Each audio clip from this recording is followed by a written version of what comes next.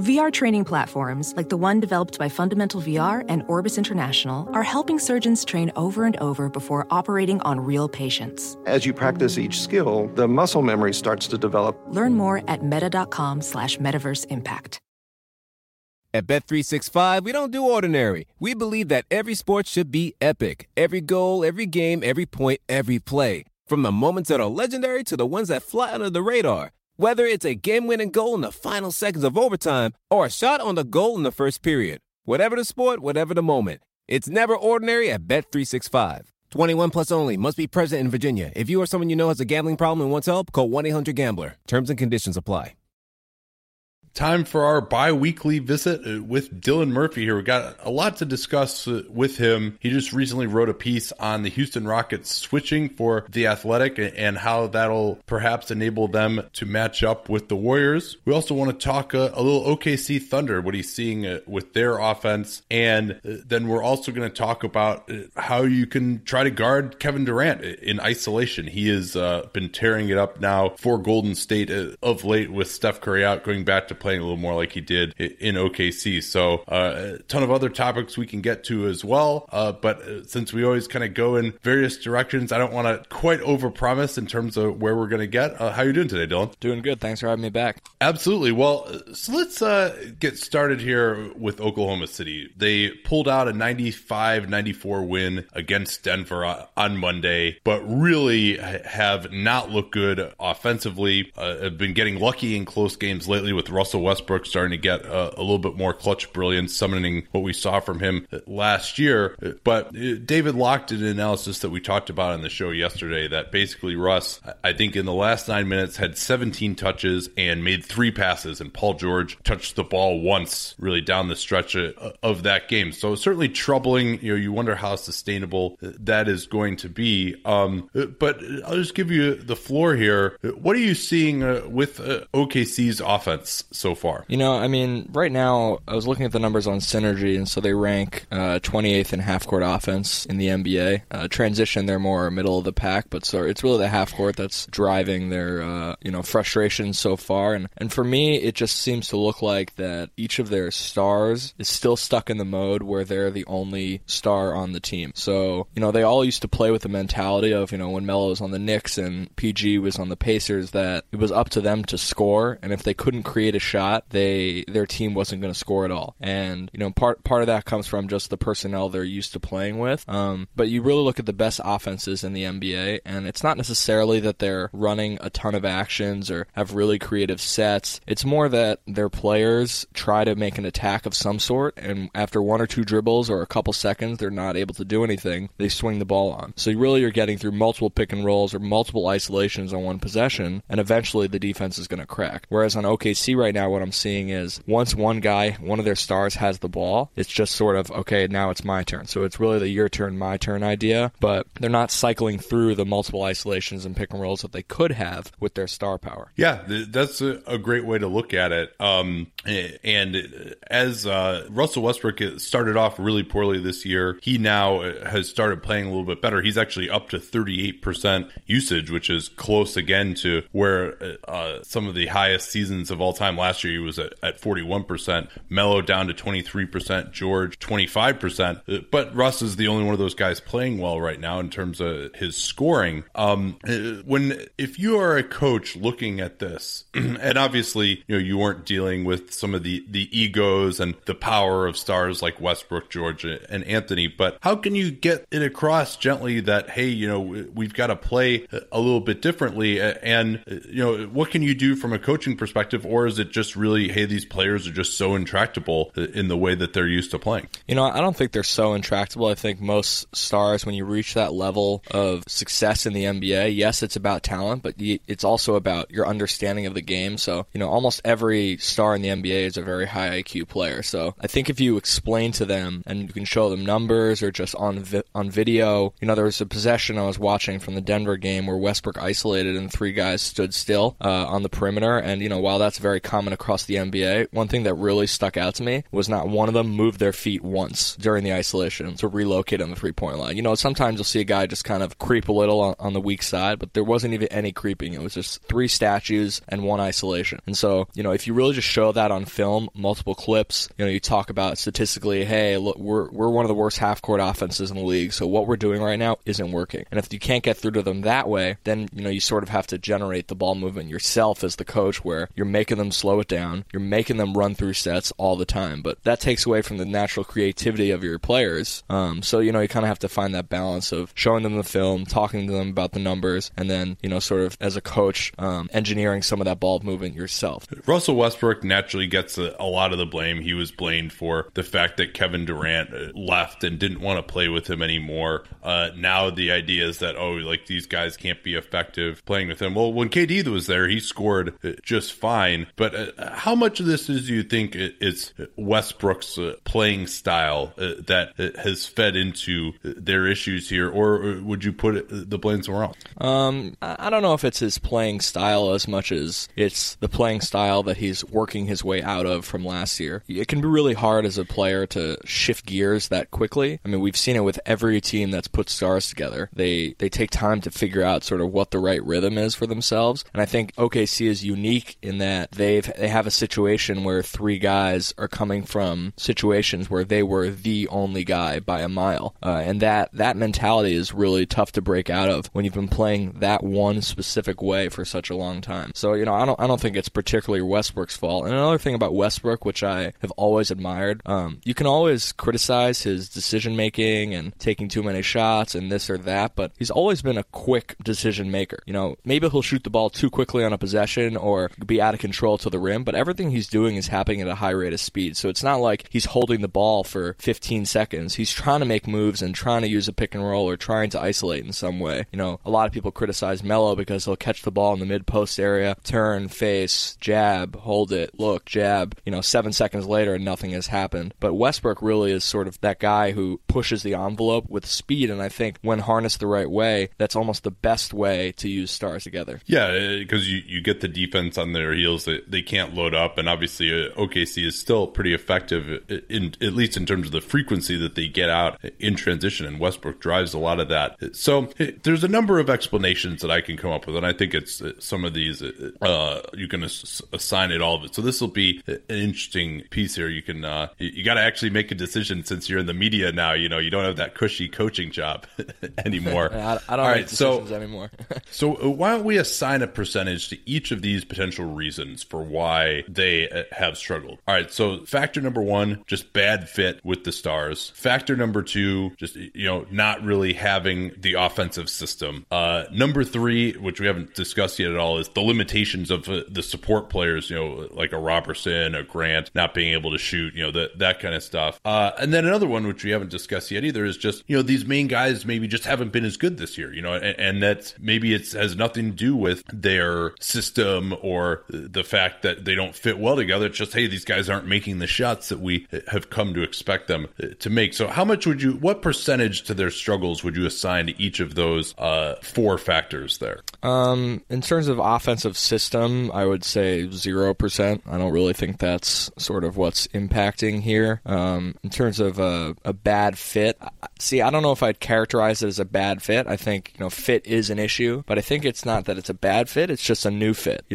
All of them can shoot spot up threes. All of them can attack the rim. All of them can space. All of them can play out of the post. So the way they're sort of malleable offensively really can be beneficial. It's just they haven't figured out that way yet. And what were the other 2? Sorry, I'm forgetting right now. The limitations of the support players, like a Robertson, a Grant. Then guys like they're playing guys like Abrinas and Ferguson some as well. Abrinas is okay offensive player. Josh Hustis is playing. Patrick Patterson has not kind of been the same guy. So the new fit I'll say is probably 70% of it. The support cast probably 20% if you're asking me, but I do think there's still a lot of talent in the support cast and smart players, and you don't really need that much creativity power from them when you have 3 guys who can create shots for themselves and others. And I think also with the support cast, they're lifted up by sort of the positive energy created by your stars when they're playing the right way. So when your stars aren't doing doing things in the way that maybe is beneficial for the whole team, it makes the support players look a lot worse. And then when they are doing things the right way, it makes them look a lot better. One of the things that makes LeBron so great is that he's always sort of playing the right way, so his support players always look amazing next to him. And so I think that's sort of, it's tough to really put anything on them in that way. But again, if you had Kyle Korver standing out there shooting threes versus a Josh Huestis, yeah, maybe you'd have a little bit more success offensively. And then the last one, sorry, I talk so much that I can't remember what you say. What was the other one? The main guy's not making shots. Right. Yeah, I think that's probably 10% of it. But I think more important than making shots is the type of shots you're generating. Made shots and missed shots. Players understand that sometimes a guy just can't put the ball in the hole for whatever reason. But what really drives coaches and teammates nuts is when a guy is taking really bad shots. I think that has way more of an impact on your team than whether the ball is going in or not. You watch someone on film miss 3 wide open threes. PG misses 3 wide open threes from the corner. What is there to say? There's nothing to say there other than, hey, we got to make that shot. Well, obviously we got to make that shot. So no one really wastes too much time on that. But the type of shots you're generating, I'm sure when Westbrook comes down and takes a 19-footer with 18 seconds left on the shot clock and PG hasn't even crossed half court, he gets a little ticked off. And so I think that sort of is more of a driver as well. So I think we see it a little differently, and I'll do my own exercise in a second, but it sounds to me like you think that they're going to get better. I mean, definitely. You look at earlier in the year when they were blowing teams out and then blowing leads in the second half and fourth quarter. Clearly they know a way to play well and play together. It's just they revert to their bad habits a little more than you'd like, and it hurts them. But I do think that they will figure it out more consistently. I think they have figured it out in some respects. It's just that they can't keep it together all the time. But I'm not so worried about them in terms of the long run. Yeah, so I do feel differently, and I think that all of those factors that I came up with, I think are issues. I mean, I think in terms of, and this isn't necessarily an indictment of what the coaching staff is telling them, because, we don't know what that is, and Billy Donovan in his pressers has been harping quite a bit on how they need to move the ball, but the fact of the matter is that they're not doing that. And so it's difficult to say, how much of that is, bad fit and how much is lack of ball movement within the offense. I still think that they could be successful without moving the ball that much. I mean, when they had KD there, and KD is a much better offensive player than Melo or George ever have been, but nonetheless, when they had him there, they were still an excellent offensive team, despite the fact that they annually ranked near the bottom of the league in passes. So I would say, in terms of the bad fit, the things that I really don't like is that other than George, like Anthony and Westbrook just never move off the ball. I mean, you touched on that a little bit, but I would say, maybe 20% bad fit, 20% lack of ball movement. And then in terms of the limitations of the support players, I think that's a bigger issue than you do. I mean, Patterson is starting to shoot a little more, starting to play a little better, but he's got, 10% usage. And Ferguson, who they've been forced to play, he's not really ready yet. Huestis, you don't have to guard. Robertson can cut a little bit. He had that play against Philly to win the game, but generally a guy who, you're not guarding for vast portions of the game, and maybe he'll make you pay 4 or 5 times, but the other, 70 possessions that he's in there on offense, you're not guarding him, so they can kind of muck things up. So I would say maybe that's like 25%. And then let's see how much is left there. Yeah. So then I would say 35% is the main guy is just not making shots. Now, whether that's going to continue or not, I mean, I do think that George, who's a great mid-range shooter, he's shooting 30% from mid-range. Westbrook is not a great mid-range shooter, but he was a reasonable one. He's shooting 30% from mid-range. So even if they just continue getting these same shots, I expect them to make them a little bit better. Melo, I think, might be like kind of getting closer to being done. And we've seen some players like this where, they're aging, but they still have this huge role. And so even though they're below average efficiency, maybe you could compare it to Dwayne Wade's last year in Miami. They still have the star power. They still have a high usage. They're below average efficiency. But then if you get them into a context where they're not the lead dog, they can struggle a little bit more. So I am worried. And Westbrook, I think, at 29 is slowing down a little bit as well, given how reliant he is on athleticism. But I do think, and part of the reason I'm starting to get a little bit lower on their offense is because I do think, those are a lot of different problems, right? And so fixing all of those, I think you can do that incrementally. But, it wouldn't surprise if you wanted me to predict their offensive efficiency from here on out. I wouldn't say that they'll be a top 10 unit, and where this team wants to go, if they're not going to be a top 10 offensive unit, they're not going to get them. You know, one thing I will say about their support guys is when you're making those contract decisions outside of your stars, most of the time your bench guys are either an offensive player or a defensive player in some respect, right? You're not really getting the two-way guy off the bench for the most part. And they've clearly made the decision that they're focusing on bringing up guys with the defensive standpoint from their bench. So a Josh Eustace, and Andre Robertson, I know he's starting, but the support in terms of the support players, a Jeremy Grant, all these guys are really versatile and good defenders. And so for me, the calculus there is pretty smart in saying that we're going to get our 3 stars and our offense is going to be good. Maybe it's not going to be elite, but we'll be good enough and we'll be really, really strong defensively. So even if our offense does struggle initially, our defense can sort of carry the load for a while. And that's definitely what's happening right now. All right, that's good stuff on OKC. We'll be right back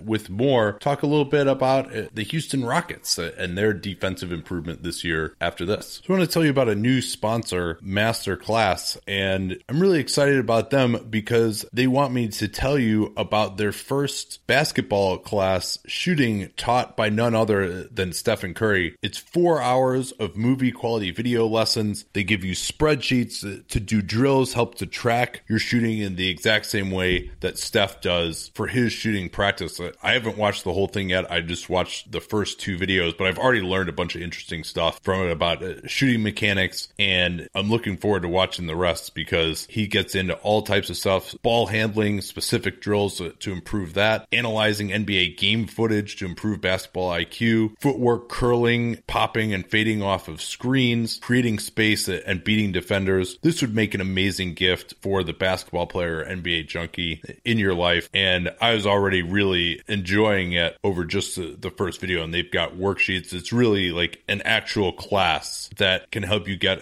a lot better at shooting the same way that Steph Curry did. And it's not just Steph Curry is doing Masterclass. They produce online classes taught by the best in the world. And with their new All Access Pass, you can unlock every class from over 30 masters. The other one that I'm really fired up to watch is investigative journalism with none other than Bob Woodward. And that's something I've never had any kind of formal journalistic training, so I'm looking forward to learning about that. There are like 5 or 6 just master cooking classes as well. And the way to get started, of course, is with that /capspace URL. You can get Stefan's Masterclass or the All Access Pass at masterclass.com/capspace. Easy to remember that /capspace URL because we talk about capspace all the time in the program. Learn from the best in the world at masterclass.com/capspace, masterclass.com/capspace. So you wrote a piece for The Athletic SF about Houston and how they might guard the Golden State Warriors. I've long maintained that the only way you can expect to guard the Warriors decently is by switching everything. The one team that's had a little bit of success doing that without switching everything was Boston when they had Avery Bradley. But I think you really, because otherwise you're just going to give up too many open three-pointers. Guarding them in conventional pick-and-roll defense is just too difficult when it's Steph Curry. So Houston has started switching a lot, and despite the reputation of a guy like Ryan Anderson, who's really the guy that everyone likes to focus in on, and Harden as well, they've been extremely effective with these switching tactics. Yeah, so the switch comes down right to 2 ends. The first end is your guard handling the big and the post, but on that front, teams really don't throw it into the post to score as much anymore. It's more you get that mid-post isolation for a great scorer, or you throw it into the block and you get a little split action going, to get your cutters open for layups or three-point shots. And so the other end of that then is your bigs guarding guards on the perimeter. So Houston, when they throw it down to the block, they have 3 really strong and physical guards who don't give up a lot of space in terms of getting back down in the post. Eric Gordon, really strong player physically. James Harden is very strong, and I think we saw last year in the playoffs with the way he guarded LaMarcus Aldridge, he can handle himself down there. And then PJ Tucker as well, very physical, strong player. So you've got you sort of in your wings, these guys who, even if they're giving up... Chris Paul, too, is another guy who really, he is... I mean, we've seen him guard Kevin Durant before in the playoffs for decent stretches and be effective. Exactly, yeah. His hands are so quick, too, that when you bring the ball down low, you're really asking to get it stripped. So that's the thing that players worry about when Paul is guarding them. So they sort of have that end of it, the post-ups figured out. And then on the other end, this is the more obvious sort of mismatch where you have a Ryan Anderson or a Clint Capella guarding a Steph Curry or a Kevin Durant out on the perimeter, and you say, oh, he's toast. So in the traditional way you guard as a big is you take maybe 2 or 3 steps off, you carry one hand high, so you'll hear a coach always yell, carry a hand, and the idea being you're contesting the shot before it comes up, so the ball handler sees a contest early and knows that if he shoots the ball, there's going to be a high hand in his face. But the problem with that is you're disconnected from the ball handler. So really he has room to wiggle with the ball and dance with it and get you moving laterally, which for a big is sort of the toughest way to guard when you have to shift laterally.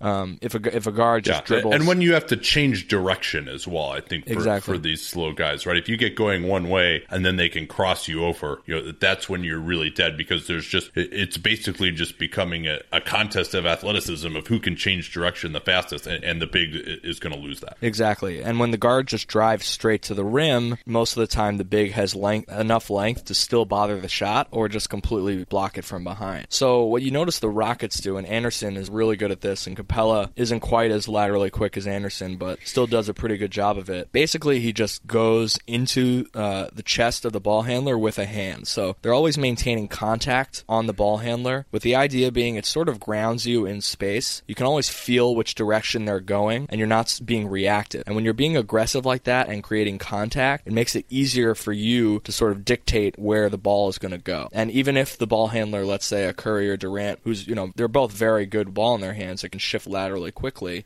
If they do that shift quickly, you're just ready to react to it because you feel it with your hand, their jersey shifting. Whereas if you're giving up that space, your feet have to be more jumpy and ready to move and slide. Whereas if you're close, it sort of shortens the distance that your feet have to move. And so Anderson, you'll notice, really oversells against Curry and Durant when they're on the perimeter. The idea being he's going to force them to drive A, but B, he's also giving himself a chance to slide his feet. And he's done a really nice job both against them and a bunch of other matchups. And Houston overall, they're just switching 1 through 5 and saying, you know what, you take our bigs one-on-one and we think the math is going to be in our favor, because even if you score, let's say 50% of the time, most of it's going to be on twos, and then we're just going to come down to the other end and bang threes, and you're going to lose. Yeah, and I guess that's a big part of it, right, is like Ryan Anderson doesn't have to lock them down, because with he and Gordon on the floor, they're standing 4 steps behind the three-point line, and then they have these other great creators, and they're nearly impossible to guard. So I see that. I also like the idea of pressing up a little bit, because then at least you can tell your help defenders where the guy is going to go, and they can anticipate. I mean, it's so much of defense is just having in your head what you need to do before you have to do it, and just instead of having to react that way, to just be like, okay,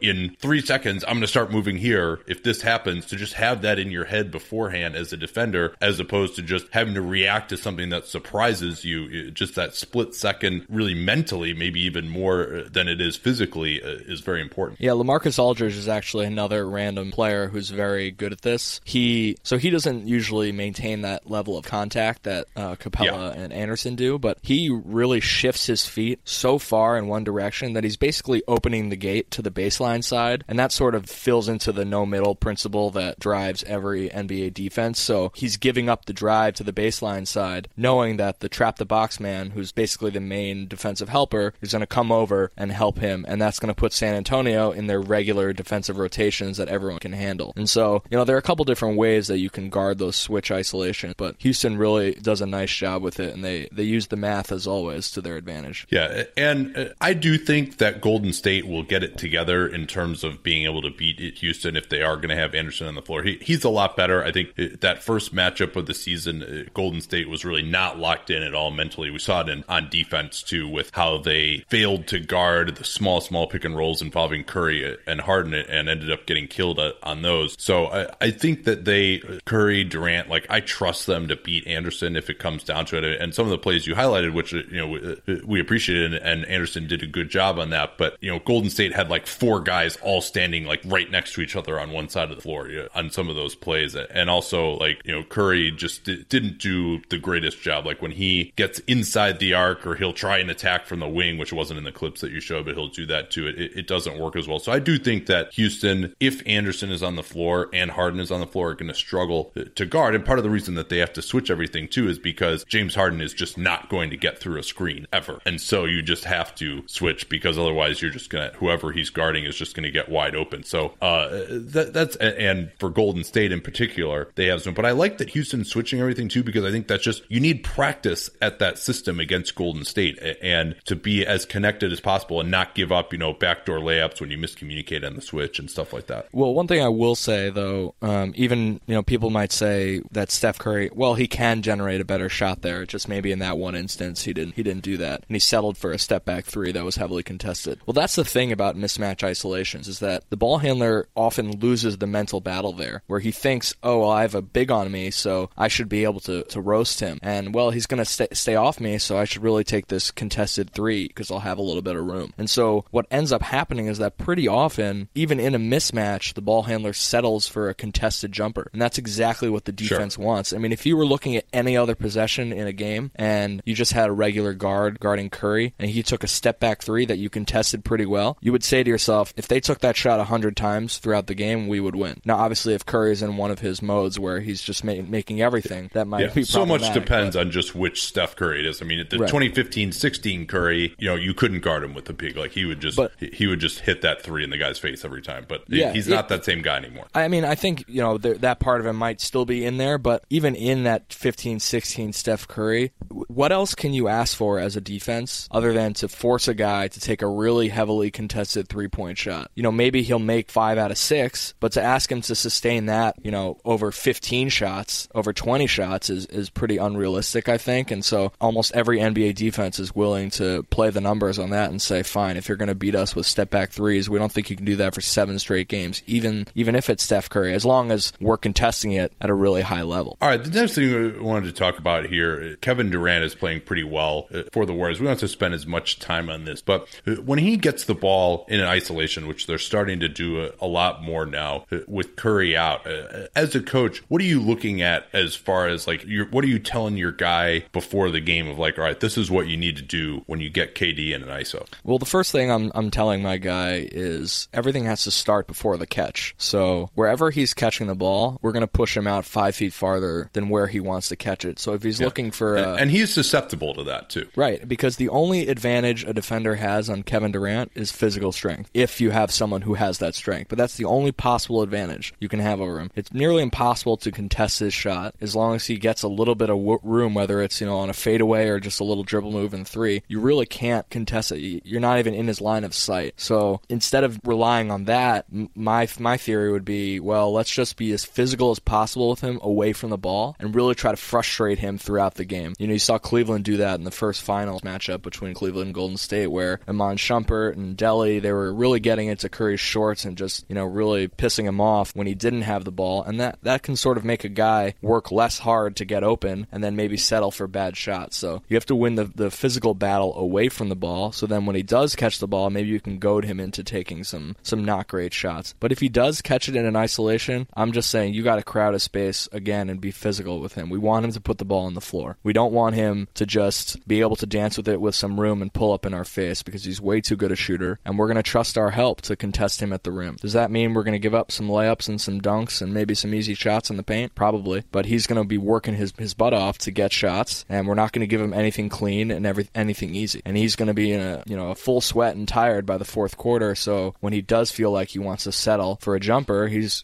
not going to have the legs to make it. And that's sort of how I would handle it. The two things that pop out to me about guarding KD, he's much more comfortable going to his left on the move. And as a guy who's kind of brings the ball up on the left side of his body, a much less extreme version of what Lonzo Ball does, but he's kind of a left-eye dominant guy. He's done an amazing job of rounding out his jump shot so he can make it going to his right. Against none of these guys, these are ways to try and tilt the percentages in your favor, 5% on every play. You're not going to say, hey, we're going to stop the guy. So number one, I would say, I totally agree. Get into him. You got to make him put it on the floor at least once. And if you do that, I think you actually want to make him go right. And because number one, everyone's going to know where he's going. Number two, you can get some help there. And he's also just a little bit less comfortable pulling up off the dribble, going to his right. And then I also think you got to get into him because especially if he's got a live dribble out top, it's one thing if he's doing a wing ISO. I think then in particular, you probably want to try and force him right. But if he's got it up top, you really got to get into him because he doesn't have the quickest handle, and you can either knock the ball away from him or make him uncomfortable. But if you give him space, then he's got this long looping crossover crossover, and with those long strides, he can cover more ground than you can. So if he gets you going one way and then he has enough space to cross over in front of you, like, you're going to be dead. That's the exact move that he made to beat Lonzo Ball in that Lakers game, and he does that all the time. That's probably his best dribble move. So those are the thoughts that I would have. But obviously, all of this stuff is, if you can even execute what we're talking about 50% of the time, you're probably doing pretty well against a great scorer like that. Yeah, and against most players, I would agree with you that you want to, slightly shade them in one direction or the other, depending on what their, preferences are. But the problem with Durant, and this is sort of be my counter to the idea that you're shading, is that he's so long that if you give him a quarter of a step, or even if you stay on him and you're mostly in front of him, that he can just reach over you and shoot to lay the ball in or get an easy touch finish of some kind. So I would actually say play him straight up and really try to cut him off laterally that way, as opposed to sort of slightly opening the gate, because I think he's too long and that he can take advantage of that room. So better to make him create that room with the dribble than to just sort of give it to him. Yeah, that's certainly a way of looking at it too. I mean, and for me, ideally what you would want to be able to do is, okay, we're forcing him right, but then I'm going to try to react and get back to cut him off to getting to the rim. But that if you're giving him that lane, it could be difficult, or maybe you've got help. But I mean, to me, the shot that you want to force as best you can is pull-up jump shot going to his right, to the extent that you can do that. But, it's not like he can't hit that shot as well. Right. So and again, that's easier said than done, because if you're forcing him to his right, like you said, he could get to the rim and not necessarily, because I mean, that's true for a lot of players, right? Like left hand, shoot, the pull up, right hand, get all the way to the rim. That's what they want to do. But if you force them right, then, then it's easier for them to get all the way. Right. Yeah. It's, it's really tough. And the other thing is he's seen every type of defense on him. Yeah. So he's built into his arsenal. Okay, you're guarding me this way, I know how to handle it. And so that's the other thing. When you get a guy who's been in the league 10 years and is still at this level, it makes him that much harder to guard. Well, so in the vein of these scouting reports, one thing that I asked you to do was dig through the Dylan Murphy archives, and we'll leave names out of it, but I think it'd just be interesting for our listeners to know, what is on a scouting report? Like, what do you, how much information do guys get? What are they required to do? So what I wanted to do here, and you've got it in front of me, I haven't seen it, but is to just read me some of, like, if not, maybe not the whole thing, but however much you want to read me of an old scouting report that you did, and maybe we can talk about what some of that stuff means. So basically the first page of the scout, you're putting on your big stuff. So if the guys never flip the page on their scouting report, at least they're getting something out of it. How often does that happen, do you think? Pretty often, I'd say. Also, a lot of times the guys know the other guys, so there's really not much new stuff you can say. Yeah. So the first page really just has that big stuff. So we'll have at the top our matchups with our starters and their projected starters, and that obviously can change. I'll write a scouting report a couple days in advance, but there might be an injury, or the night before somebody else started, so you kind of have to be on top of that. And then the first section we had was offensive keys, so whatever basically we think that would be advantageous to us to attack their defense. So, on this one I'm looking at, we have written controlled transition breaks. We don't want to get in a track meet. Zone offense, because the team we played ran some zone occasionally. So runner, gap and kick. Runner was the name of our zone play. Gap and kick, set an initial ball screen, swing the ball and attack the holes. Don't pass it around. Get the ball through hands. They have excellent on-ball defenders, and we won't win in isolation. Change sides of the floor. We had 44 points on 11 assists in our best quarter against them. So that's sort of offensive stuff. Then defensive keys, we'll have all our coverages. So for this one, this game was pretty complex in terms of how we guarded pick and roll. I don't want to give all the names, but, player A is an over. We were in a drop in our coverage in the middle, and a blue on the sides, which is also known as an ice or a push or down. I've heard white, all sorts of colors. So there's really, that can be, basically the idea is for that is you're just keeping the ball out of the middle of the floor on pick and roll. But so player A is over. You're saying, so are you having like every player, if this guy is in a pick and roll, this is what our coverage is going to be? It's going to be separate for all those, or at least their main guys? So usually you have your default pick and roll coverage, and if you don't say anything, you're just in your regular, whatever your regular coverage is. And this is, so this is if there's someone who we need need to, specify. So for instance, on this one, we have player A is an over, when player B is a screener, we're switching, and everyone else is an under. So, in this game, we had to sort of talk it through with everybody and not just say, okay, we're doing our regular drop plus over. Only one guy we're going over, everyone else we're going under, and then this one pick and pop shooter, we're going to switch everything. Then it says blue when possible. So, a big thing when you're trying to, blue side pick and rolls or ice side pick and rolls is you want to make sure that the call is early and that the on-ball guard can force the ball to the baseline side. Otherwise, you'll have the big running towards the sideline to blue it, and you'll have the guard can't keep it on the sideline, and the on-ball guard will get stuck, and the ball handler will get middle, and the big will be on the wrong side. So blue when possible. One thing, Sean Rooks, who I worked with in D-League Select, this was a couple years before he passed away, but I really loved what he always used to say. He would just yell early, loud, continuous all the time to the bigs, just so that they knew to, you always be yelling blue, blue, blue, blue, as loud as possible, as early as possible for the guards, so they knew what to do. And then DHOs, so dribble handoffs, equals let me through. So basically what that means is that it's basically an under. The idea being on a dribble handoff, the guy who's receiving the handoff is usually going away from the basket. So we were okay with going under it because his momentum is carrying him the wrong way. So it's a tough sort of just immediate shot once he gets the handoff. And then switch like sides, bigs stay with the ball until the ball handler gets rid of it. So that's sort of our pick and roll. And then there's a bunch more things. So all that's just the first page of the scout. Yeah, well, that's we can elaborate on this maybe next time as well. But that was interesting. And then even just individual scouting reports that you give to players about their matchups, that's something that we'd be interested in as well. Let's do a quick read here, and then we'll get back, talk a little bit more about the ice pick and roll coverage, or blue, or all the other colors that it's called, but basically keeping guys out of the middle on pick and rolls. So we'll be right back with Dylan after this. One of the best Christmas gifts out there is tickets to a sporting event. Research shows that sometimes something experiential is worth more than an actual physical gift in terms of our happiness. And the best place to get those tickets is SeatGeek. Holiday shopping is such a pain, but SeatGeek can get your gift because it saves you time and it saves you money. It saves you time because it aggregates ticket selling sites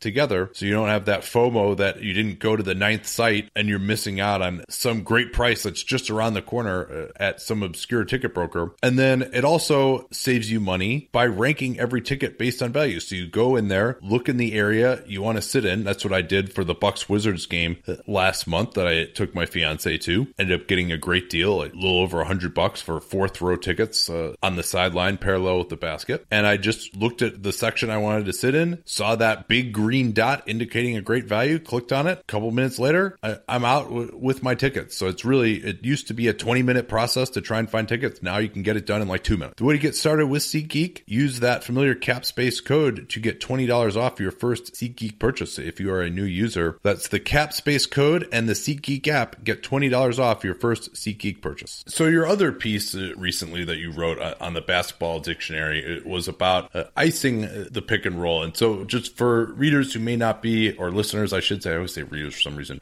listeners who are not as familiar with what that is, can you just give us the 15-second overview of what the general concept is? So every NBA defense has the goal of keeping the ball out of the paint or out of the middle. And so icing a pick and roll does that. So instead of allowing the ball handler to get over the screen, because the screen is usually trying to pin the on-ball defender towards the sideline, the on-ball defender shifts his body so his butt is facing the middle of the floor, and he makes the ball handler sort of dribble down towards the corner. And the idea there is, again, the ball is staying out of the middle. And so that's really, you'll see probably 98% of teams. I mean, I haven't checked every team, but I'd be willing to bet that every single team will ice a side pick and roll when they can. And now, that the advantage there is that not only do you keep the ball in the corner, but when the ball handler looks to get rid of it, now he's got 3 guys on the weak side, which are virtually impossible passes. And the roller can't really roll because he's rolling into all the help that's loaded to the strong side. So it forces sort of a short roll or a pop. So there's really a big advantage to icing pick and rolls when you can. And you'll really see every team do this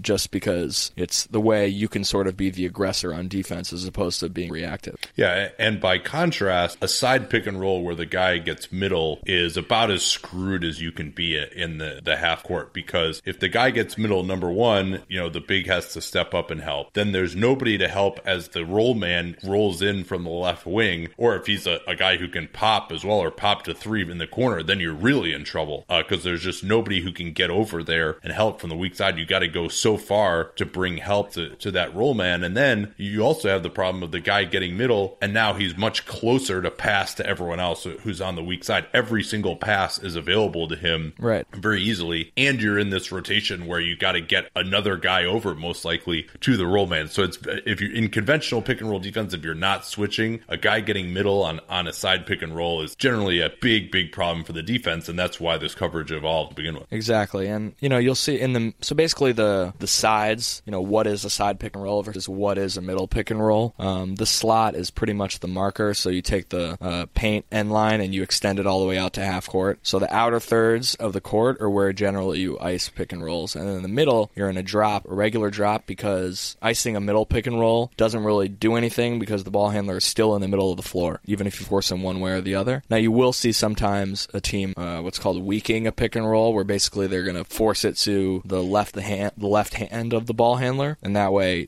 his ball's not in his dominant hand. And then, the other side is you strong it. So most teams will say strong is right and weak is left. So it's not like when you play James Harden, then all of a sudden now weak is right and strong is left. That can get confusing when you're alternating between pick and rolls with guys with different handedness on the same possession. So that's sort of how it's a little fix in the middle, but you generally just ice in the outer thirds. And when I first saw this coverage emerge, I think I want to say that it was, the Jeff Van Gundy Knicks who were the first that really brought it into vogue. Tom Thibodeau was on that staff, of course, but I may be getting the history slightly wrong there. But nonetheless, it came into vogue, and you saw a lot more of it as the decade of the 2000s went along. And for me, I was like, well, how the hell can't you beat this? I mean, the whole point of defense is supposed to be stay between your man and the basket. And here, what you're doing is you're essentially intentionally getting out of the way of the guy that you are guarding to, you're forcing him to the baseline, but you're basically just like giving him a head start and a lane to the basket. So why aren't teams more effective in beating that? And what are some of the counters that have emerged now? Because intuitively, I mean, I'm not saying that like teams are dumb or something like that, but intuitively jumping out of the guy's way so he can just get a lane going right to the basket is not what you want to be doing defensively. Right. And so that's why it's really important for the big in an ice to be a little bit more aggressive than typically you'll see in a regular pick and roll, sort of shutting down that ability of the ball handler to just get to the basket because the gate is sort of being opened on that baseline side. But the other part of it is also, whereas in a drop, you're often, as the on-ball defender, you're caught chasing the ball from behind. In an ice, you're next to the ball. So even though the gate has opened in some sense, you're still connected physically to the ball handler. And one of the most important things in an ice is for the on-ball guy to get into the body of the ball handler. That way he doesn't have the freedom, kind of like how Ryan Anderson gets into the body of a ball handler in a switch, right? He doesn't have the freedom to just go wherever he wants because someone's on top of him. And so that also helps it out. And then some of the counters for that, there are a couple of them. One of them I tweeted about a couple weeks ago, but I used to call it an icebreaker, which I actually stole from Columbia University men's basketball. I saw them doing it at a practice when I went.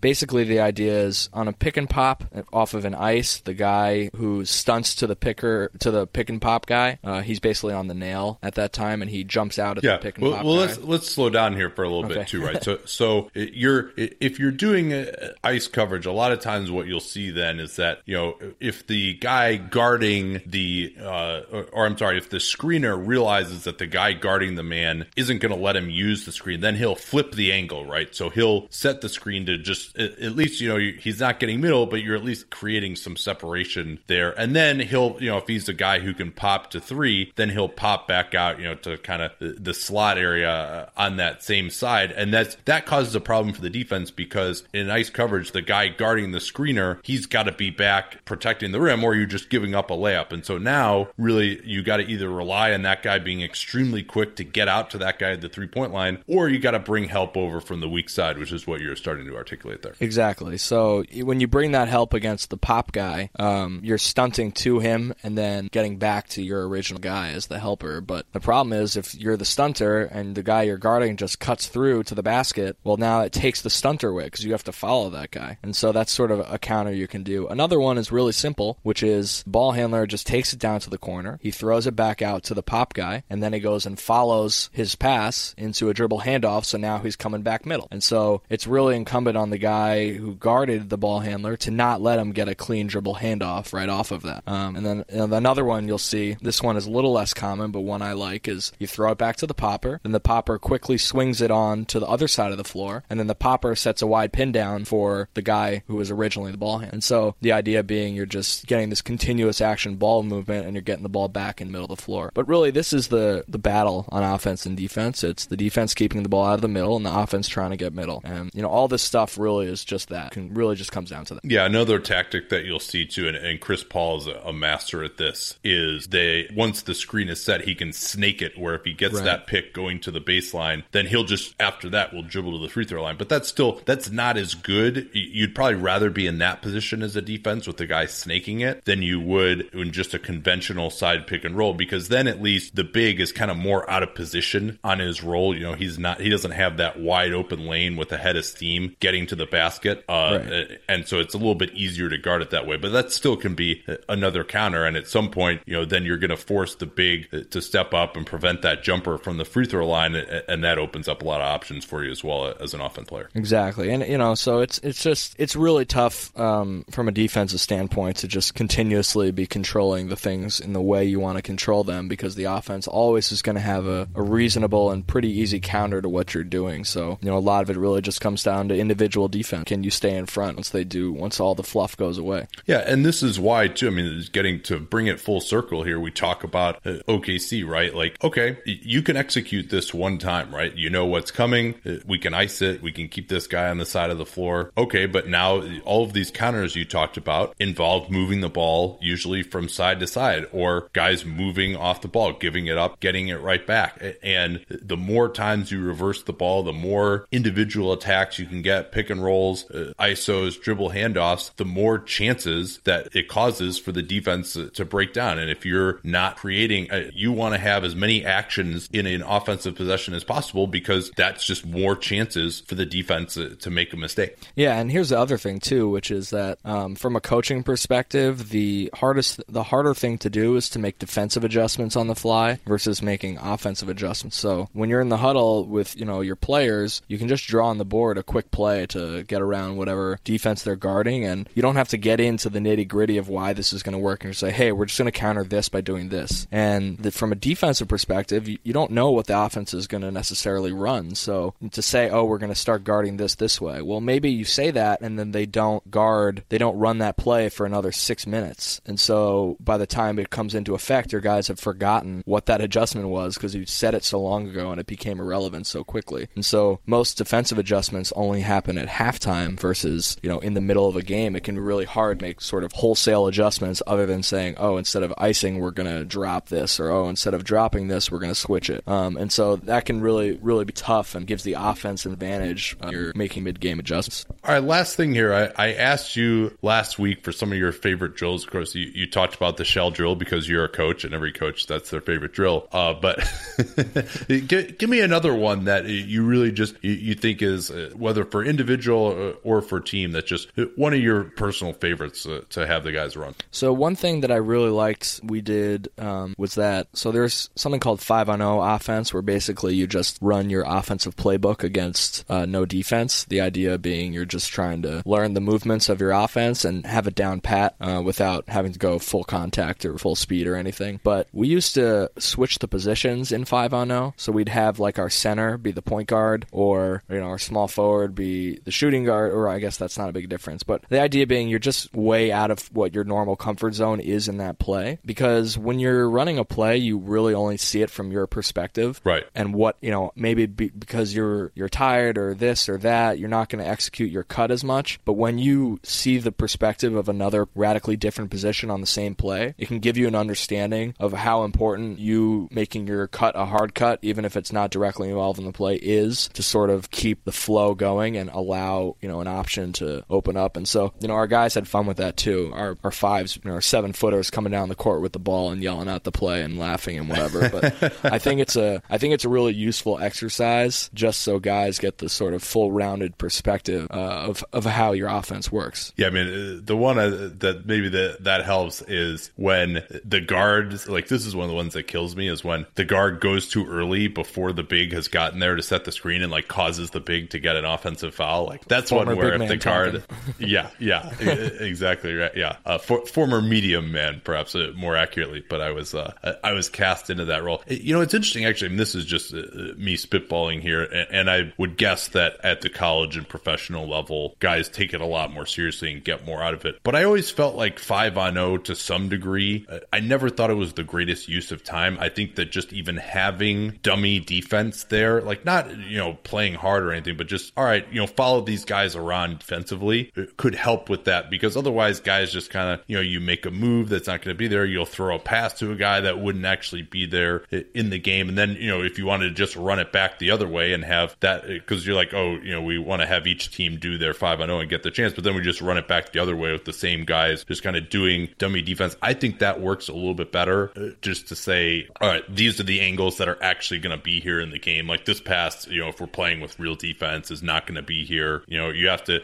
at least pretend to set a screen in this situation, and just gets in your head a little bit more, because I think so many times guys just like, oh, this is the play, I'm just going to run here, instead of really being like, okay, like what do I have to do? Do I have to set a screen and really hit the guy on this play? Or if I just kind of jog through, I'm not going to be open. There's no point in even doing this cut if I'm just going to jog through it. So that's something that occurred to me. What do you think of that? Yeah, that's an interesting way to do it. We did that a couple times. Sometimes we do 5-on-0 into a 2-possession live scrimmage or something like that. But the one drawback to that is sometimes it can be very useful to just watch the other guys run your offense. So you can see the cuts. Maybe you forgot for a second, or so you're almost getting reps even if you're not doing it, because you're just watching the play.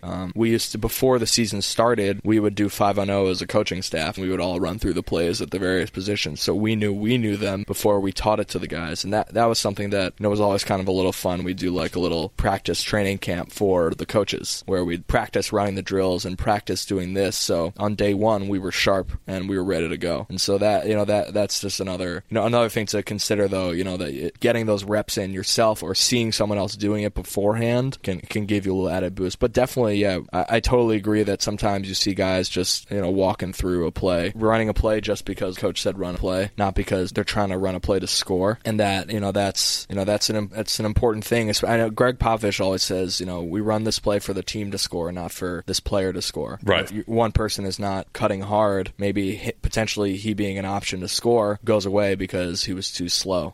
There was a play I was watching from a couple weeks ago. Basically, it was a dribble handoff action. Portland ran, and Ed Davis was setting a screen for Lillard out of the corner, and then Lillard was coming up to get a DHO. And Ed Davis, after he set the screen, instead of just sprinting to clear out to the weak side, just sort of jogged and walked. And because he did that, Zach Collins slipped the screen. He was wide open, but then he wasn't open because Ed Davis hadn't gotten out to the weak side fast enough. And so it's those little things that make a huge difference between baskets and no baskets. Yeah, and another thing that I've noted too between the best teams, and to mention OKC again in this, is if you're running a play, or even if you're trying to improvise, how long does it take from when you try to swing the ball from one action to the next, right? If you run something on the right side of the floor and then you swing it up top and swing it to the other side, and there's supposed to be a screen there or a DHO, does it just are you waiting 3 seconds before the guy starts running up? Or if you're doing a play into a middle pick and roll, does he catch the ball and the big hasn't even started running up yet to set the screen? Or when you throw it to the guy, is the big already there and you can just go right into that?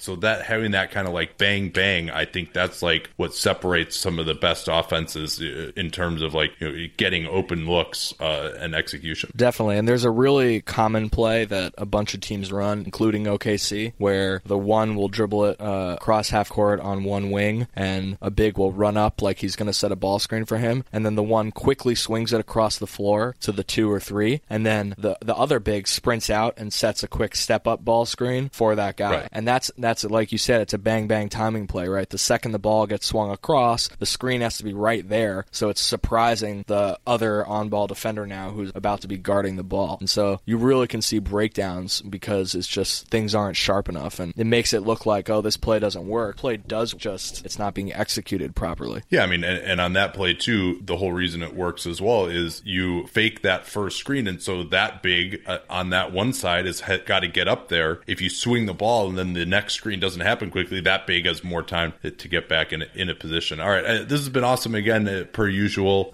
Thanks so much for coming on. Let people know where they can follow your stuff, and we'll get you out of here. So I'm at Dylan T. Murphy on Twitter, and then my blog, The Basketball Dictionary, is at Dictionary B-Ball. All right, thanks again for coming on, and we'll be back on Thursday. Not sure what we're going to do yet tomorrow. We'll have to surprise you, but that's what the episode title is for, so you'll see it as soon as it comes out. Talk to y'all then. So Dylan and I actually talked after the show, and one thing we're going to try doing for our Patreon subscribers at patreon.com/Duncan LaRue. Dylan is actually going to do a little film companion to this podcast, that play that we talked about where there's a dummy ball screen on one side of the floor and they reverse it quickly. We're actually going to come up with a few examples of that play for our Patreon subscribers that Dylan is going to narrate through. So go check that out at patreon.com/Duncan LaRue if you're a subscriber, or if you're not a subscriber, subscribe and you can get that. At Bet365, we don't do ordinary. We believe that every sport should be epic. Every basket, every game, every point, every play. From the moments that are legendary to the ones that fly under the radar. Whether it's a three-pointer at the buzzer to tie the game, or a player that goes 2 for 2 at the foul line. Whatever the sport, whatever the moment. It's never ordinary at Bet365. 21 plus only. Must be present in Virginia. If you or someone you know has a gambling problem and wants help, call 1-800-GAMBLER. Terms and conditions apply.